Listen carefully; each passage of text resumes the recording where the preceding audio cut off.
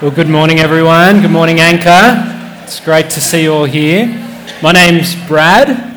I'm one of the gospel community leaders here at Anchor Church. We're continuing in our series going through the book of Luke this morning, Good News to the Poor. And this morning we're going to be looking at Luke chapter 5 as Jesus calls his first disciples, calls them to be part of his mission to the world. So I'd love you to get your Bibles out.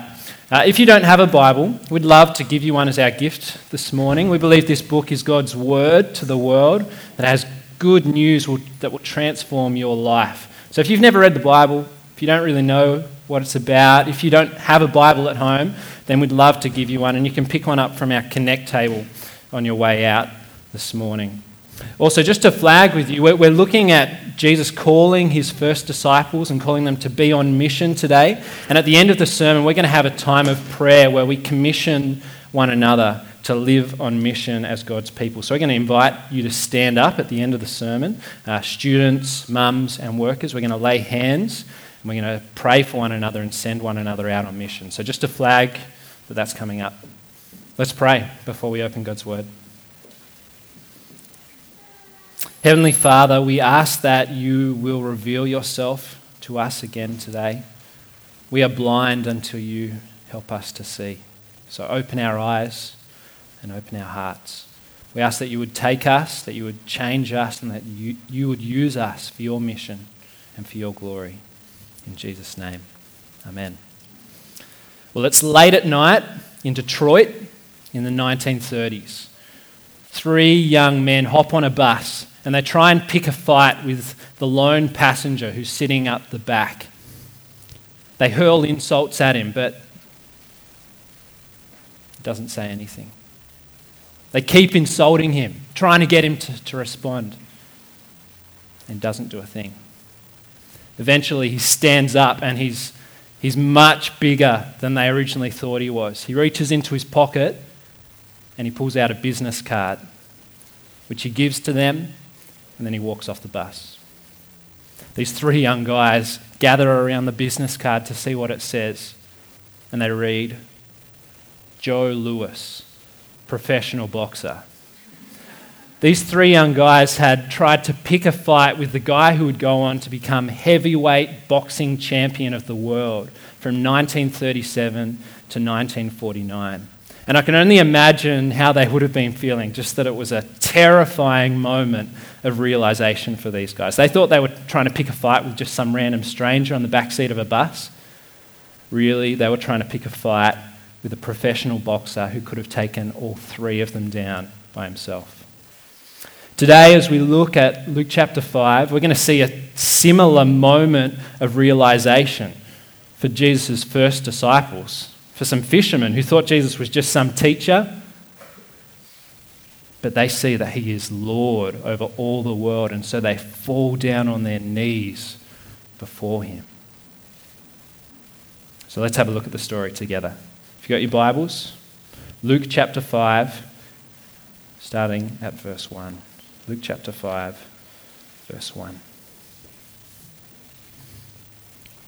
On one occasion, while the crowd was pressing in on Jesus to hear the word of God, he was standing by the lake of Gennesaret, and he saw 2 boats by the lake. But the fishermen had gone out of them and were washing their nets. Getting into one of the boats, which was Simon's, he asked him to put out a little from the land, and he sat down and taught the people from the boat.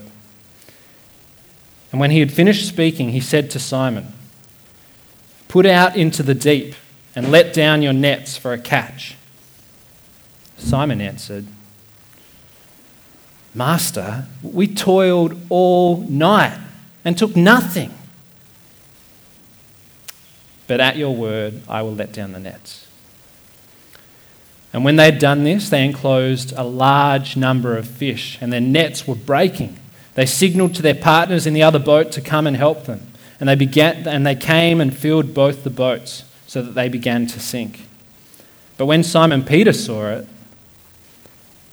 he fell down at Jesus' knees, saying, "Depart from me, for I am a sinful man, O Lord." For he and all who were with him were astonished at the catch of fish that they'd taken. and so also were James and John, sons of Zebedee, who were partners with Simon. And Jesus said to Simon, "Do not be afraid. From now on, you will be catching men." And when they'd brought their boats to land, they left everything and followed him. Now, as we take a look at this story, I want you to imagine this encounter with Jesus from the perspective of these fishermen. What do you notice about these fishermen? Well, at the start of the story, we read about the crowds, that everyone else is pressing in on Jesus, desperate to hear the word of God. But the fishermen are not in the crowd. They've just finished an all-nighter of back-breaking work, fishing. They're bringing their boats in, washing their nets. They're minutes away from going home for a well-deserved shower and sleep. They don't really care about Jesus. They don't want to hear him preach. They're not in the crowd. So what do you think these fishermen were thinking when Jesus approached them and asked if he could use their boats for a stage? Well, when I was going through university, I used to work in a bookshop, and the shop used to shut at 6. So at 10 to 6, I'd make an announcement over the intercom telling everyone that the shop's about to shut.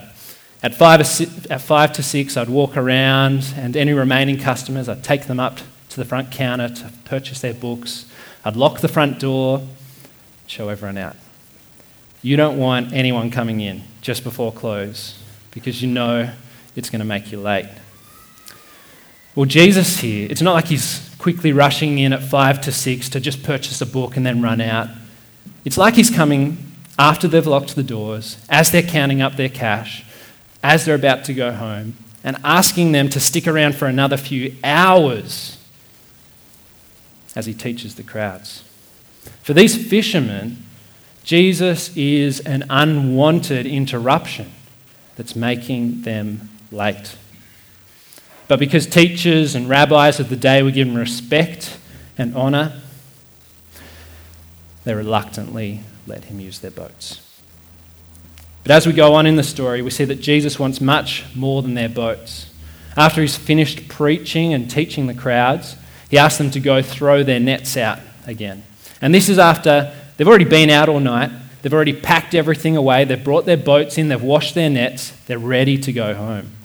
These guys are professional, experienced fishermen. And here's some teacher telling them how to do their job. You can only imagine the tone of Simon's reply. "Master, we toiled all night and took nothing. There's nothing out there." But at your word, I'll let down the nets. What happens next is truly astonishing. Now, what do you think these fishermen were thinking when they went out again and threw their nets out the side of the boat? They probably expected exactly what happened the night before when they threw their nets out. They're not going to catch a thing. You can just imagine Peter throwing his nets out, rolling his eyes, waiting there to tell Jesus, "I told you so, Jesus. There's nothing out there." What a waste of time. But then he sees a bit of tension on the net. It's nothing unusual. They've caught fish before. They're fishermen. But he starts to pull it in, and it doesn't take him very long to realise that he can't pull in this catch by himself. So he calls all his mates over. He's going to need some help. And all of them are trying to pull it in, but the nets are breaking and the boats are sinking. This is 2 9-metre fishing boats. So we're talking the width of almost this room. Thousands upon thousands of fish are jumping into this boat so that it's sinking. Probably more fish than these fishermen even thought were in the lake. How did this happen? The night before, they caught nothing. And now, a few hours later, there's a massive catch. This is no coincidence. It's not like Jesus had a lucky guess that the tide and the wave and the winds were right to go out fishing. It was the fishermen who had all the fishing knowledge, all the fishing experience. They knew the best places and times to go fishing, not Jesus. And the fishermen had been out all night and hadn't caught a thing. Jesus has done this. It's a miracle. And it's the biggest catch of fish they ever would have taken. So how do they respond to this astonishing event? We'll take a look in your Bibles at verse 8. But when Simon Peter saw it, he fell down at Jesus' knees, saying, "Depart from me, for I am a sinful man, O Lord." There's been a remarkable change in these fishermen. They've moved from reluctance to fear. What have they seen? What have they understood that makes them respond like this, falling down on their knees? Well, at the start of the story, Peter thought Jesus was just some teacher. In verse 5, he calls Jesus Master. And Master was the title used in the first century for teachers and rabbis. He just thinks he's some teacher. But in verse 8, Peter doesn't call Jesus Master anymore. What does he call him? He calls him Lord. He knows that Jesus is the one who has caught this massive catch, and that the only one who can control the natural world is God himself. Peter has this terrifying moment of realization that Jesus is no mere teacher. He is Lord over all the world. And so he falls down on his knees because he knows he's not worthy to stand in the presence of the Most High God. Now, this is exactly the same response that John the Baptist had when we were looking at his story a few weeks ago, a few chapters back in Luke. John the Baptist said, "He who is mightier than I is coming, the straps of whose sandals I am not worthy to untie." When you see that Jesus is Lord over all the world, the only appropriate response is to fall down on your knees before him. And this is exactly the same response that the leper has in the next story. Let's have a look at chapter 5, verse 12. While Jesus was in one of the cities, there came a man full of leprosy. And when he saw Jesus, what did he do? He fell on his face and begged him, "Lord, if you will, you can make me clean." Now, in a religious society obsessed with ritual purity, this guy, the leper, he was an outcast. He was considered unclean because of his skin disease, and he couldn't participate in normal life. No one would have anything to do with him. People weren't allowed to touch him because if they did, they too would be made unclean. The leper desperately knows his need, and he falls down on his knees before Jesus. He doesn't question Jesus' ability to heal him, only his willingness, because no one else was willing to help him. Now compare this leper with the fisherman. What's the similarity? They both respond in the same way to Jesus. They both fall down before him. The difference is that the leper sees his need immediately, whereas the fishermen, they're around Jesus for some time before seeing their need. Now, for some of us here, you might be more like the leper. Your need is just so obvious and you're so desperate for help. You might be struggling with sin or broken relationships or sickness or struggling at work, and you're the first one to put up your hand and say you need help. Be like the leper and go to Jesus for grace. Look at Jesus' response to the leper. He is willing and able to save. He is compassionate and full of grace. But for some of us, we might be more like the fisherman. You're successful at work or in your study. You appear to have it all together. You're happy. And Jesus just seems like an unwanted interruption. But these successful fishermen who weren't at all interested in Jesus the teacher, when they see that he is Lord, they fall down on their knees because they know that they are not worthy to stand in his presence because of their sin and that they desperately need God's grace. So what about you? Have you had this same moment of realization that the fishermen have? Have you seen that Jesus is Lord not only over all the world, but over your life? Have you seen the sin in your life that makes you so unworthy to stand before him? Have you seen your need for grace? In these stories, we need to identify ourselves with the fisherman and the leper. Their response must also be ours, falling down on our knees because we are sinners who are not worthy to stand in the presence of the Most High God. Well, how does Jesus respond to sinners? How does he respond to sinners like the fisherman, like the leper, like us? As the Son of God, he has every right to cast us out of his presence. Simon Peter says, "Depart from me, Lord, for I am a sinner." But really, it should be Jesus saying, "Depart from me, sinner, for I am the Lord." We are not worthy to stand before God because of our sin. But to anyone who humbly comes before him, acknowledging their sin and their need for forgiveness, Jesus responds with grace. To the leper, Jesus steps over cultural boundaries of cleanliness to not only say that he'll heal him, but to reach out and touch him. This is an unthinkable sign of love and grace. No one else was willing to even come near him, let alone touch this man. But the man leaves cleansed of his sin, cleansed of his sickness. And Jesus encounters us in exactly the same way. Just as he reached out to touch the leper, he reaches out to us on the cross as he dies in our place for our sin. This is where we see God's grace most clearly displayed for everyone to see.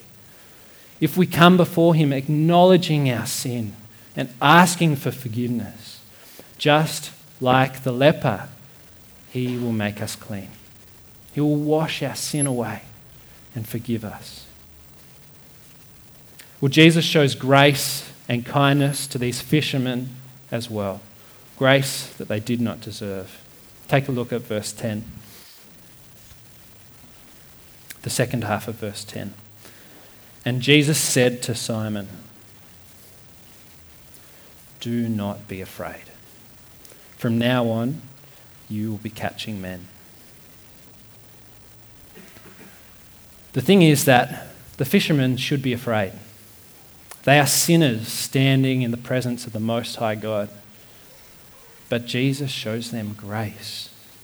Not only are they welcome in his presence, Jesus doesn't cast them out, but Jesus wants to use these unworthy men, these sinners, for his mission. He gives them a new identity and a new purpose. They have been fishermen, but from now on, they'll be fishers of men. This is shocking, don't you think? Jesus doesn't go into the synagogue and select his A team consisting of the best trained, most eloquent, godly young men. Jesus goes to the lake and calls some reluctant fishermen who didn't really want anything to do with him, who openly confess to being sinners. So if you feel like you're not good enough for God, if you feel like God would never, ever want to use you, well, this story shows us that God uses unworthy people for his mission. And that means he can use me because I'm not worthy. I stand with the fishermen and I know that I am a sinner who is not worthy to stand in the presence of God. And it means that he can use you as well. Jesus wants to use you for his mission. And just like he called the fishermen to be part of his mission, his call also extends to us. Well, how do the fishermen respond to this call from Jesus? They leave everything in an instant. What would make anyone drop everything and immediately start following Jesus? This isn't just follow him for the rest of the day and then go back to work tomorrow. They're not coming back to their boats. And this is after their most successful day of fishing ever. If ever there was a time to stick around, now is the time. They would have made a huge profit from this catch. But they leave everything immediately. Why would anyone do this? Well, this is not their choice to follow Jesus. It's not like they get their notebooks out and write out the pros and cons and sit back and think about it and weigh it up and think that Jesus might be worth following. Just as Jesus commandeered their boats a few hours before, Jesus now commandeers their lives. What does he say? From now on, you will be catching men. What gives Jesus any right to do this?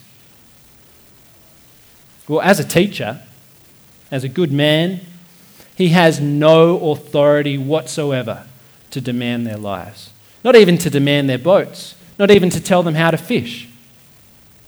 But as Lord, as the Son of God, Jesus has authority not only over those small things, but over their whole lives. They know this, and that's why they immediately leave everything and follow their Lord. Well, Jesus is still Lord today. He's Lord over all things. He has authority over all the world. He has authority over my life.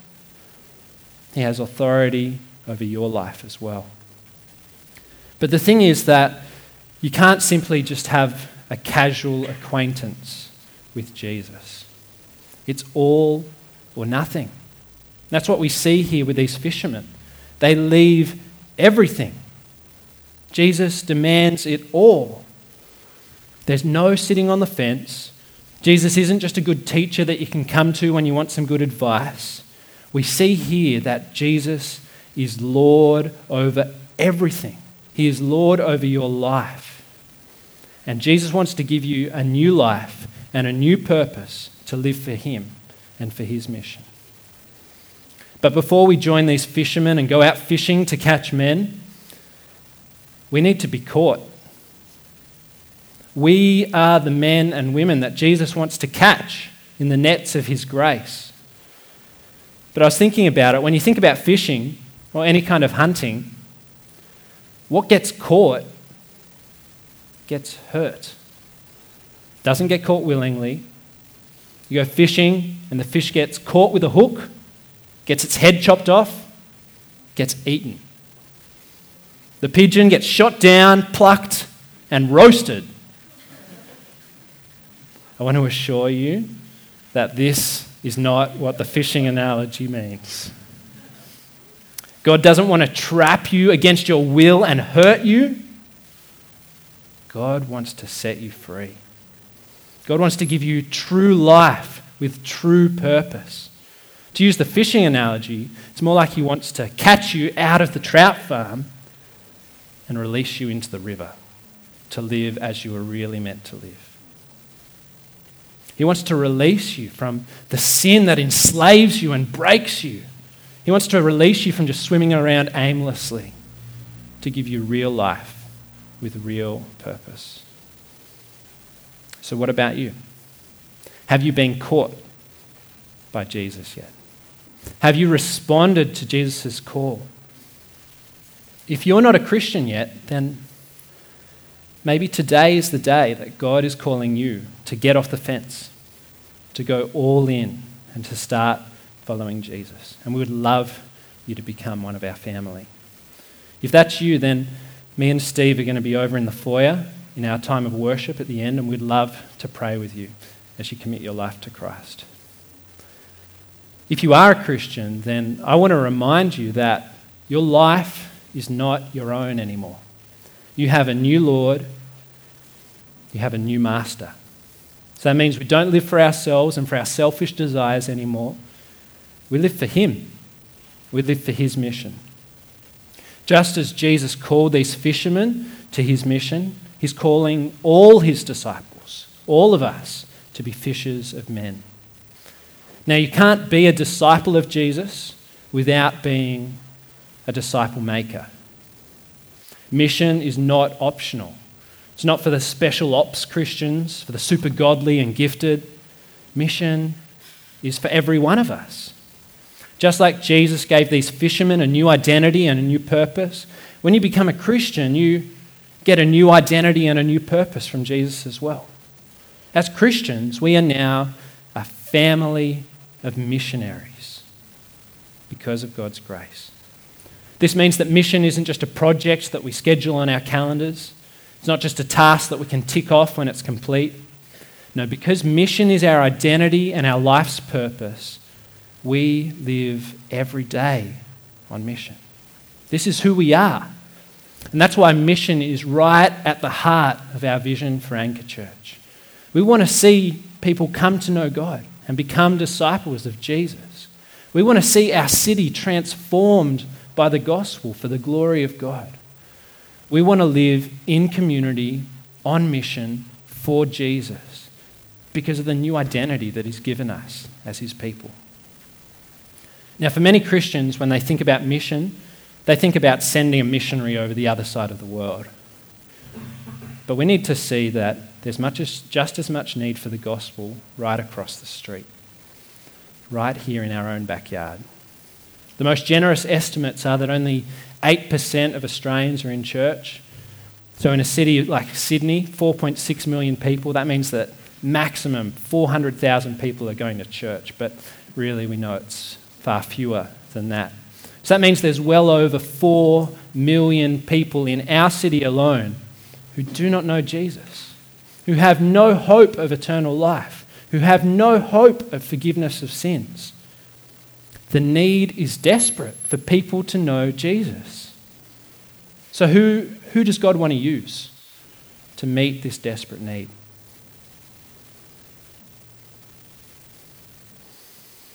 God wants to use every one of you. He's calling all His people to be fishers of men. So what might it look like for us to live every day on mission?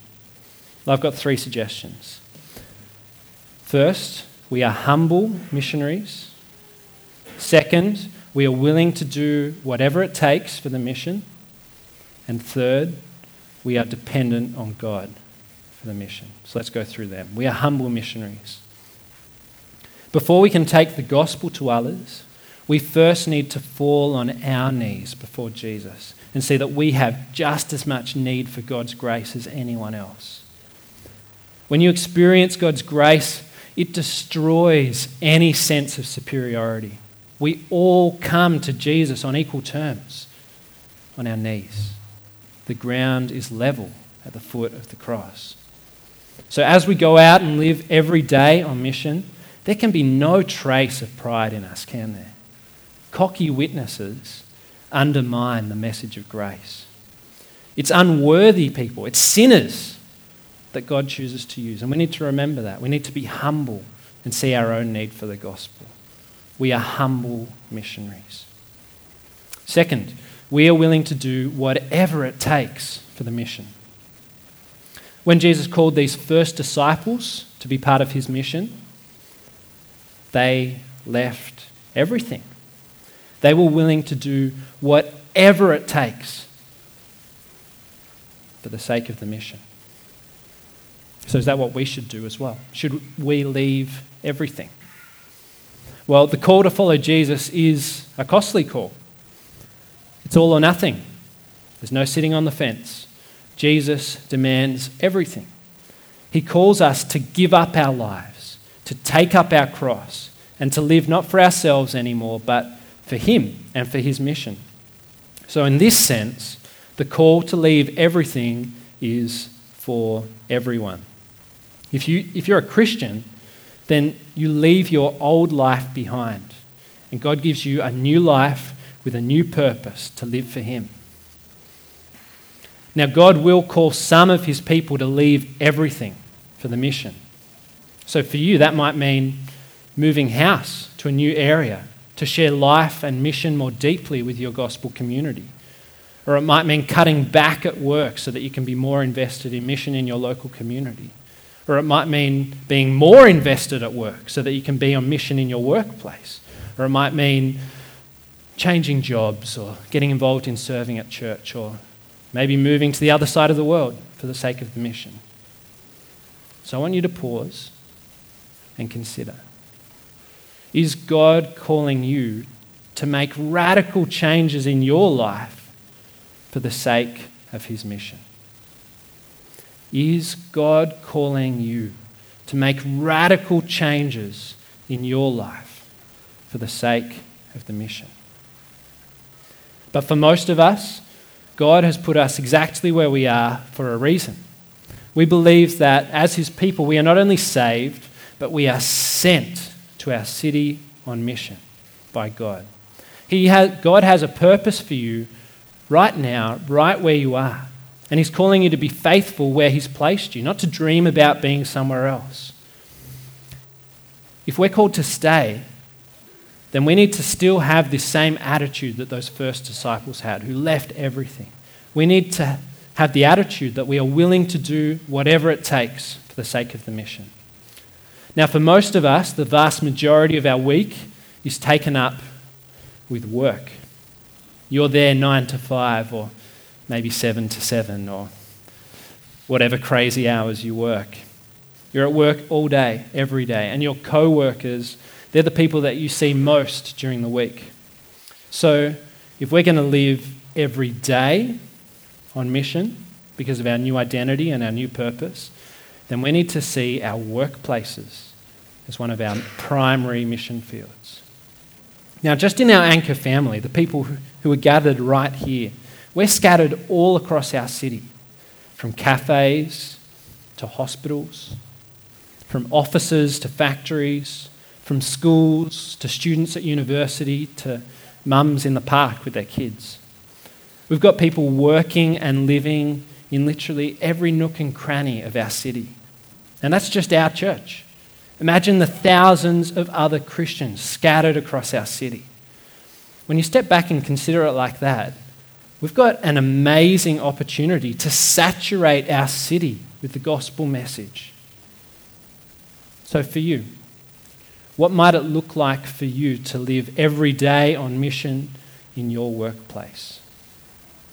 Well, I've got 5 suggestions, and I'm sure that you might come up with some others. Number 1, pray. Pray for your workplace. Pray for your co-workers. Pray for opportunities to talk about Jesus. As you get off the train every day or walk in the door, commit your day to God and ask him to use you powerfully for his mission. 2, work well. The Bible places a really high value on work. So don't equate being a faithful Christian with just showing up to church stuff. Being a Christian impacts all of your life, and particularly your work. The Bible teaches that work is meant to help people flourish. It's meant for the common good of society. So work hard at your job for God's glory and for the good of those that your work benefits. Pursue excellence and integrity in all that you do. In all that you do, do it for God's glory. Number 3, invest in relationships. The mission is people, so we want to invest in those relationships so that we can catch men and women. So here are some suggestions. Why not, instead of eating lunch alone, why don't you intentionally eat with your co-workers? Ask them questions. Get to know their stories. Find out about their families and ask specific questions of how they're going. Why don't you organise social events, after work drinks, so that you can get to know people more deeply and invest in those relationships. Number 4, seek to bless others. At Anchor, we want to live such extraordinary lives that it demands an explanation. We want to live lives of radical generosity and love so that people can see God's love shining through us. So why don't you make a list of your co-workers' birthdays and find a way to bless them on their birthday? Be generous, radically generous. Bring food to share. Shout people lunch, shout people drinks. Organise and throw office parties as appropriate to your workplace. Christians, if anyone, should be known for celebrating and partying, shouldn't we? We've got so much to be thankful for all that God has done for us. Seek to include the people that others ignore, that others overlook. Number 5, be open about your faith. This doesn't mean that all you're doing every day is talking about Jesus and being that annoying person who ends up getting fired for evangelism. But when opportunities do come up, don't be shy about being real about what's important to you.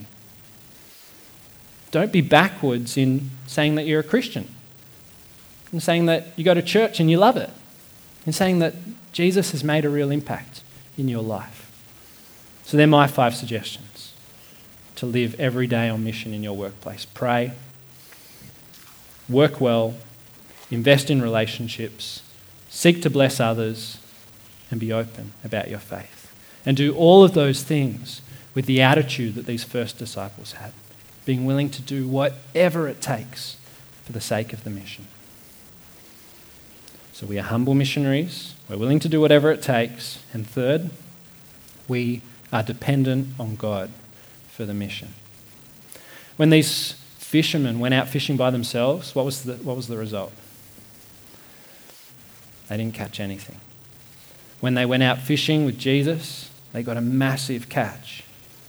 Now I think in this story, Jesus is making a connection between that fishing trip and his mission to catch men. Just as he was in control of that fishing trip, just as that fishing trip was wildly successful, I think he's saying that he's in control of our mission to catch men as well, and that we should expect results as we throw the nets out. We should go on mission with confidence in the gospel, knowing that there are plenty of fish in the sea, knowing that Jesus is in control of the mission and that he has promised to build his church. But the only way that we'll catch men is not by depending on our own wisdom and strength, but by depending on God. And this is exactly what we see Jesus doing in his ministry. Immediately before this passage and immediately after it, we read that Jesus often withdrew from the crowds and went away to desolate places to pray. Even though he was the Son of God, Jesus was totally dependent on God, his Father, to work through him for the sake of the mission. So if prayer was a regular practice for Jesus, then how much more should it be for us? We want prayer to saturate every corner of Anchor Church. We want to be known as a community that's desperately dependent on our God to work powerfully through us to transform this city by the gospel. So to express our dependence on God, to show our desire to live on mission every day as God's people, we're going to do something a bit different now. We're going to have a time of prayer, commissioning one another, sending one another into our workplaces, into our universities, into our neighbourhoods to live on mission. So Ruth, Hope, Steve, if you'd like to come up. These guys are going to pray for 3 groups of people now. They're going to pray for students, for mums, and for workers. So if you want to live in community, on mission for Jesus, we're going to invite you to stand so we can pray for you. If you see someone around you who's standing, we'd love you to lay your hands on them, to show your support, to pray with us, and to commission them for the mission that God has for them. So first, we're going to pray for students. So if you're a student who wants to live on mission, I invite you to stand right now, and Ruth will pray for you.